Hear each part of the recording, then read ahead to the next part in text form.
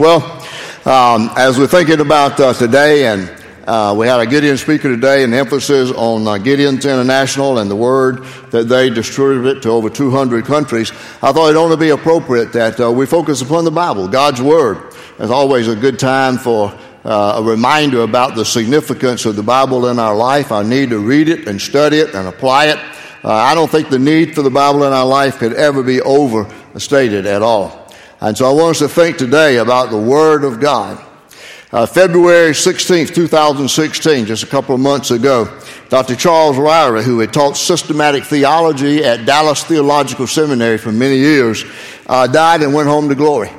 One of the best things that he did in all the writing he did was his writing on the Ryrie Study Bible, which sold millions of copies. I've got several different translations and different editions of his study Bible.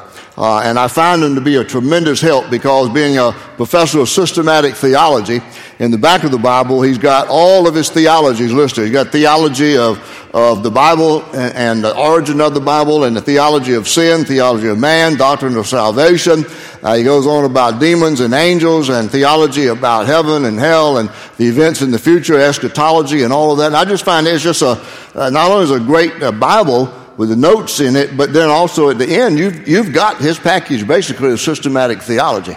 But this is what Dr. Ryrie had to say about the Bible. He said, the Bible is the greatest of all books. To study it is the noblest of all pursuits. To understand it, the highest of all goals. Now, that was a man who treasured the Word of God. To study it is the noblest of all pursuits. To understand it, the highest of all goals. We can never overstate the significance of the Bible, the Word of God for us and our life. I want us to look today at a passage of Scripture out of many that we could use to really focus upon the Word of God, and we will refer to some other ones as we go through the message. But just for a quick introduction to it, in Isaiah 55, verses 10 through 11, and the Lord says, as the rain and the snow come down from heaven and do not return to it without watering the earth and making it bud and flourish, so that it yields seed for the sower and bread for the eater, so is my word that goes out from my mouth. It will not return to me empty, but will accomplish what I desire and achieve the purpose for which I sent it. Now there's an affirmation, one of many in the Bible, about the Bible and about God's Word and about what God's Word promises to do, that it is fruitful, productive, and powerful.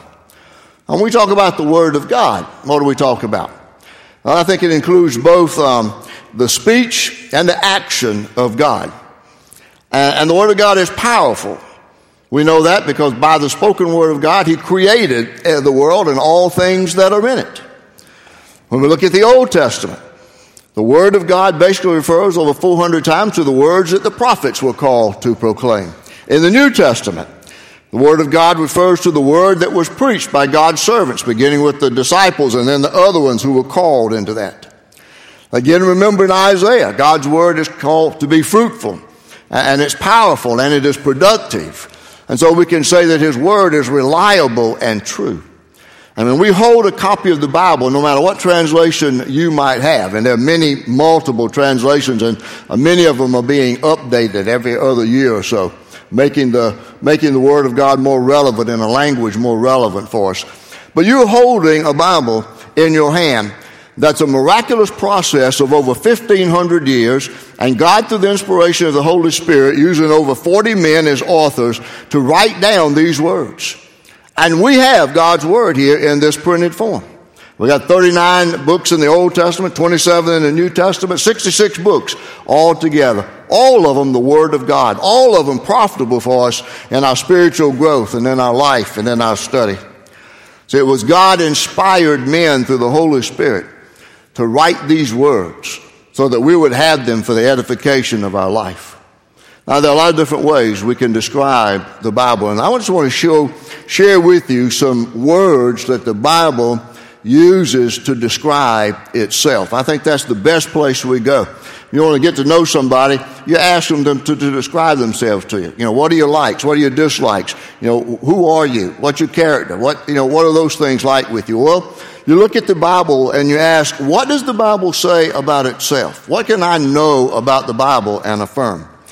Well, in Psalm chapter 12, verse 6, the Word of God says itself that the Word is pure and flawless. We'll look at Psalm 19, verse 7. The Bible says of itself that the Word of God is perfect.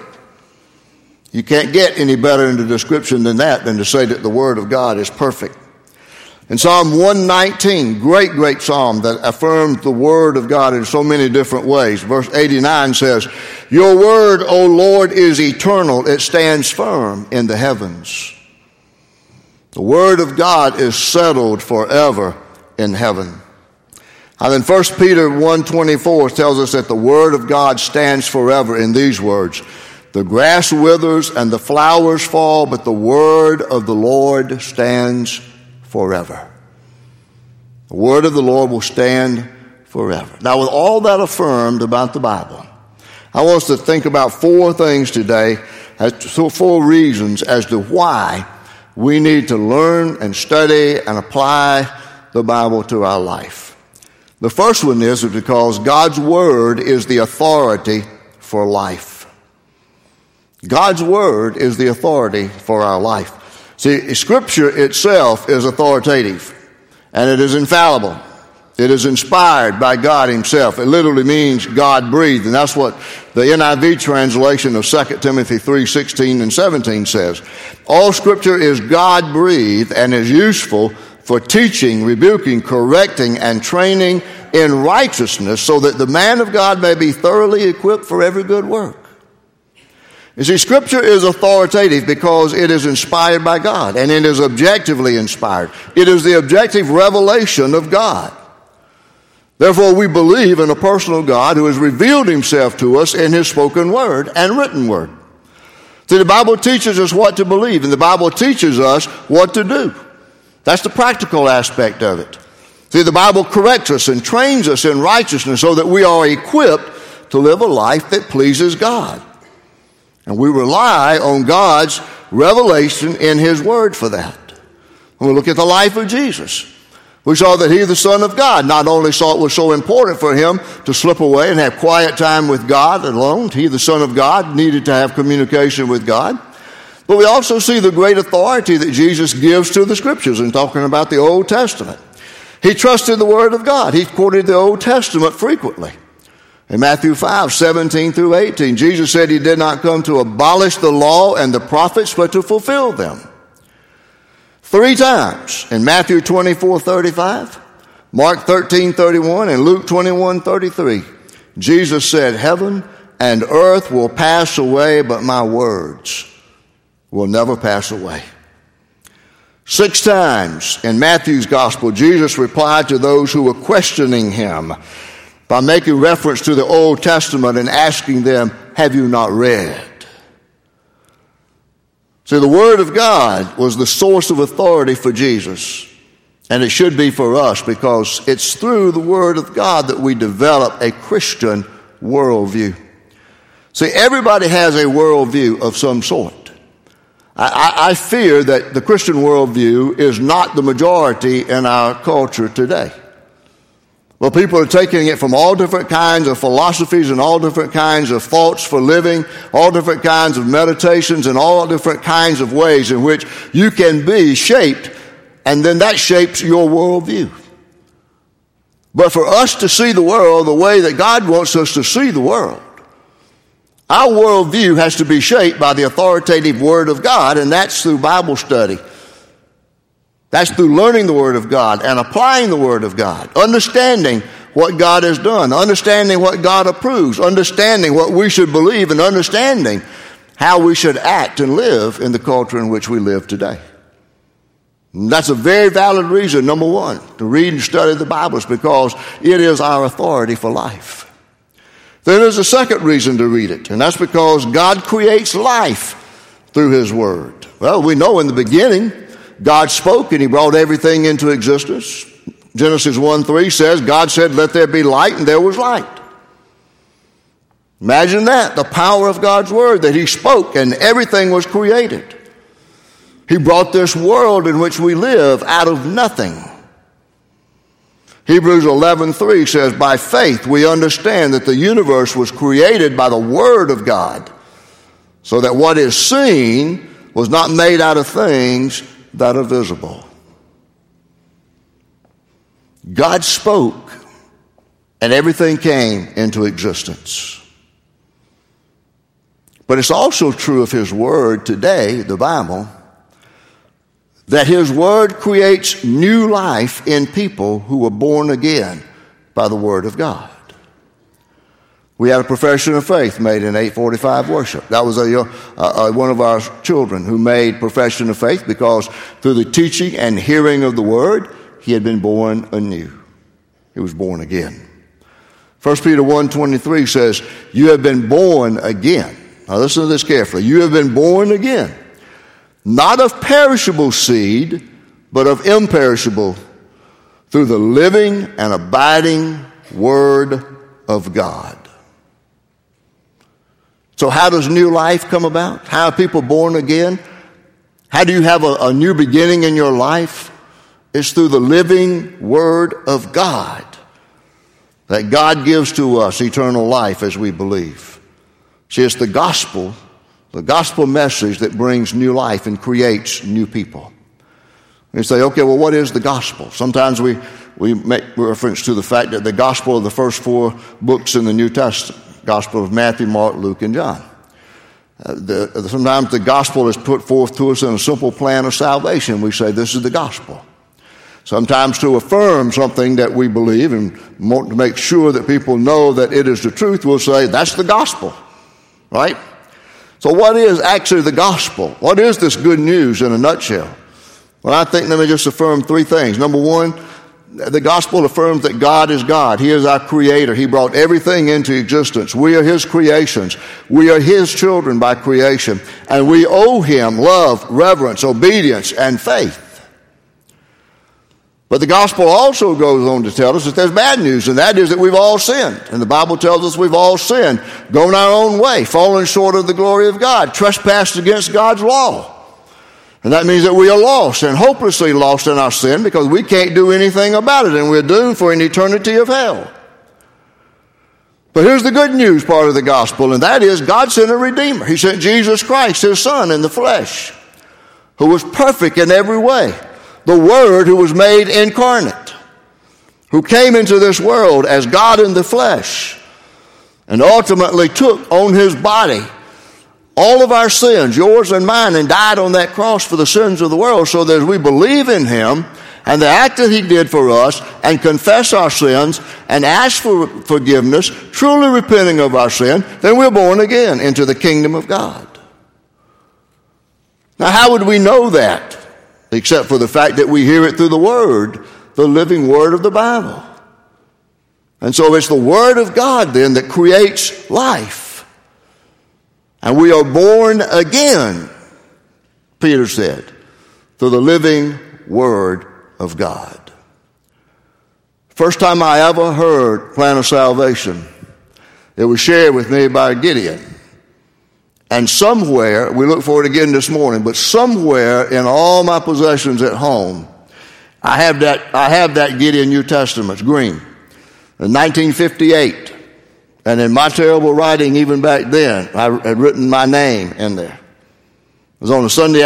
We grew up I grew up in a small town, and we had preaching every Sunday except the 5th Sunday. You got the Sunday off, or supposedly it was for the pastor to have off because he was pastor of 2 churches. And oftentimes on the 5th Sunday, we would have a Gideon speaker. And I grew up hearing Gideon speakers. I always loved to hear Gideon speakers because they told these stories of the Word of God and how it went around the world. But it was firstly Gideon who shared with me the plan of salvation, one of those green New Testaments. And then later on, my pastor explained to me when I was lonely and crying because I didn't have a playmate, that God would send to me a friend who would stick closer than a brother, and that was Jesus Christ. And then, so logically and naturally, about 3 weeks later when we were having revival and our pastor was preaching and he explained the plan of salvation, I accepted Christ and made that decision. See, I was born again through the living Word of God. That's the power of the Word of God. It's one reason why I think that everyone should have no problem in supporting the work of the Gideons, because they put the Word of God in the hands of people around the world and lives are changed. We witnessed that in the video this morning. Here's the third reason why we need the Bible in our life. And that is that faith comes from hearing God's Word. How do we have faith? Well, we believe.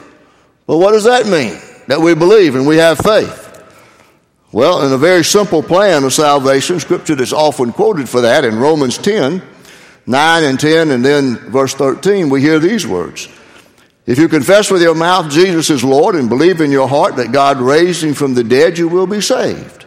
For it is with your heart that you believe and are justified, and it is with your mouth that you confess and are saved. Then verse 13 says, everyone who calls on the name of the Lord will be saved. And then the Apostle Paul, who wrote these words, goes on to say, how then can they call on the one they have not believed? And how can they believe in the one of whom they have not heard? And how can they hear without someone preaching to them? And how can they preach unless they are sent? And then he says, consequently, faith comes from hearing the message, and the message is heard through the word of Christ. So how do we have faith? It's through the word of Christ, the word of God. And so then what's the relationship between faith, God's word, and the reality of life as we live it in our culture today? Well, number one, faith is what helps us in our battle against Satan. In Ephesians 6, the Apostle Paul writes and talks about the armor that God provides for us. And he says, in all circumstances, take up the shield of faith with which you can extinguish all the flaming darts of the evil one, and take the helmet of salvation and the sword of the Spirit, which is the word of God. Everyone in here ought to know by now that Satan is going to attack you if you're a believer, and he's going to fire those fiery darts at you. And the image there of the armor that God provides for us is of a Roman soldier decked out in all of that armor. And he's got a great big wooden shield that he would stop those fiery arrows coming at him. And Paul says to us then that faith is that shield with which we stop the fiery arrows and the arrows of God, of Satan. And then we've got the helmet of salvation, the word up here in our minds. And then we've got the sword of the Spirit with the word of God, so we can be offensive with that. But how do we get that faith? It comes through hearing the word of God. And when we are under attack by Satan, it's very important to know the word of God. Jesus knew that in his own life. He had studied the scriptures. His father Joseph did what every Hebrew man was supposed to do, and that is teach his children the scriptures. And though we don't have any account of his life after a few early scenes in the life of Jesus, Joseph evidently did a good job of it before he died. And Jesus knew the scriptures, because in Luke 4, when Jesus was tempted three times he responded to Satan by saying, it is written. See, he knew the scriptures. He memorized them. He answered out of Deuteronomy. What about us? Well, Psalm 119 is a great psalm. I've already said that, about affirming the word of God. It's called commandments and law and the word of God. And the psalmist said, how can a young man keep his way pure? And he gives the answer, by living according to your word. And then he says a verse that many of us probably learned long ago in Bible school. I have hidden your word in my heart that I might not sin against you. You see, that's what the Bible does for us when we take it into our life as a regular part of our spiritual discipline. We're able to learn the Bible and take it into our heart so that we will not sin against God. But if we don't know the scriptures, if we haven't read it and hadn't studied it, number one, we're going to be vulnerable to Satan's attacks, and number two, we're going to be ignorant. We're not going to know how we're supposed to live and how we're supposed to respond. We're not going to know what's right. We're not going to know what's wrong. We're not going to know what's moral. We're not going to know what's immoral. That's what's wrong with our culture today. We're not living by the authoritative word of God. But when we are secure in the word of God, then we have faith for living in this world. The psalmist said, oh, how I love your law. I meditate on it all day long. Your commands make me wiser than my enemies. See, there's a good reason for it. Makes us wiser than our enemies, for they are ever with me. I have more insight than all my teachers, for I meditate on your statutes. That's another word for the word of God. And I have more understanding than the elders, for I obey your precepts. Then in verse 105, he says, he quotes something else that we normally quote and have learned perhaps from a young age, and that is, thy word is a lamp unto my feet and a light unto my path. Those words always remind me of Bible school when we're talking about the Bible and making our pledge of allegiance to the Bible, but also talking about the importance of the Bible in our life. That it's a lamp unto our feet and a light to our path. In other words, it gives us the guidance we need in this world. So through the Word of God, we have faith to win the battle against sin. Then here's the fourth reason we need to read and study the Word of God. And that's because the Word of God brings us joy. Now, it is a duty that we're called to do, and that's to read the Word of God. We're commanded to do it and to read it and study it. And most of the times when we're commanded to do something or forced to do something or think we have to do something out of duty or obligation, it's not really a joyous thing. But reading the Word of God and studying the Word of God should be a joyous experience. And it is if you do it in the right spirit. You don't just open up the Bible and randomly start reading. Have a plan by which you read the Bible so that you're in a systematic plan so that God can speak to you through that. And so that He can show you His commands in the Word. In fact, the psalmist said in verse 35 of Psalm 119, direct me in the path of your commands, for there I find delight.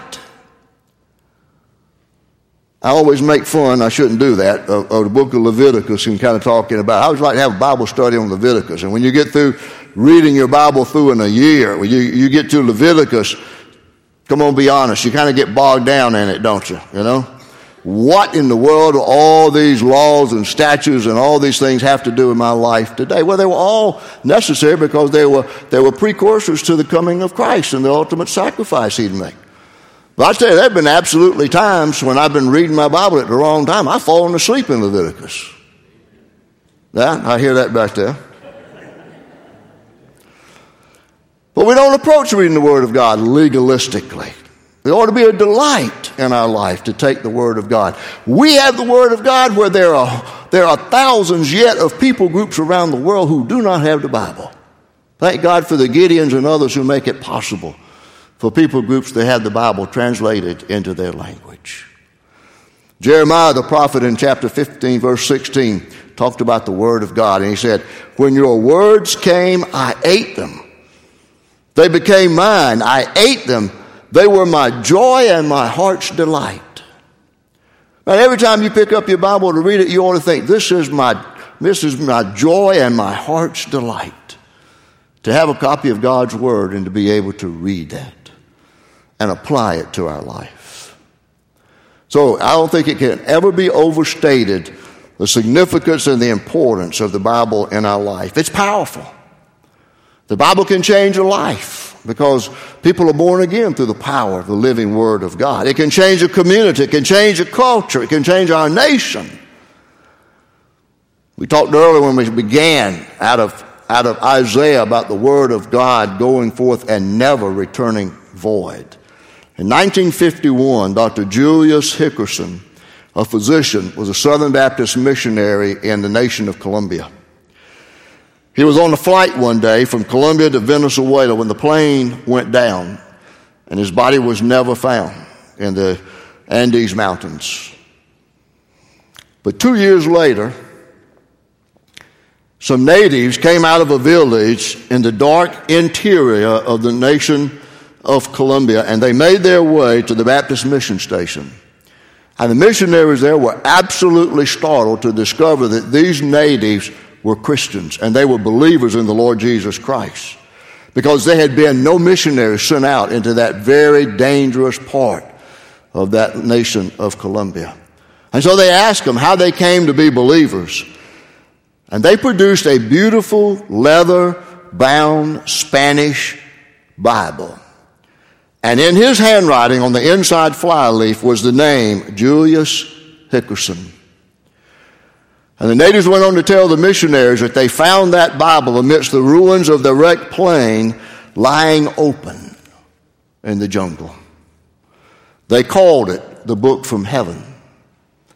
Only one man in their village read Spanish, and so he interpreted for all of them. And every one of them in that village became a Christian, and they had already started dozens of churches in the interior of Colombia.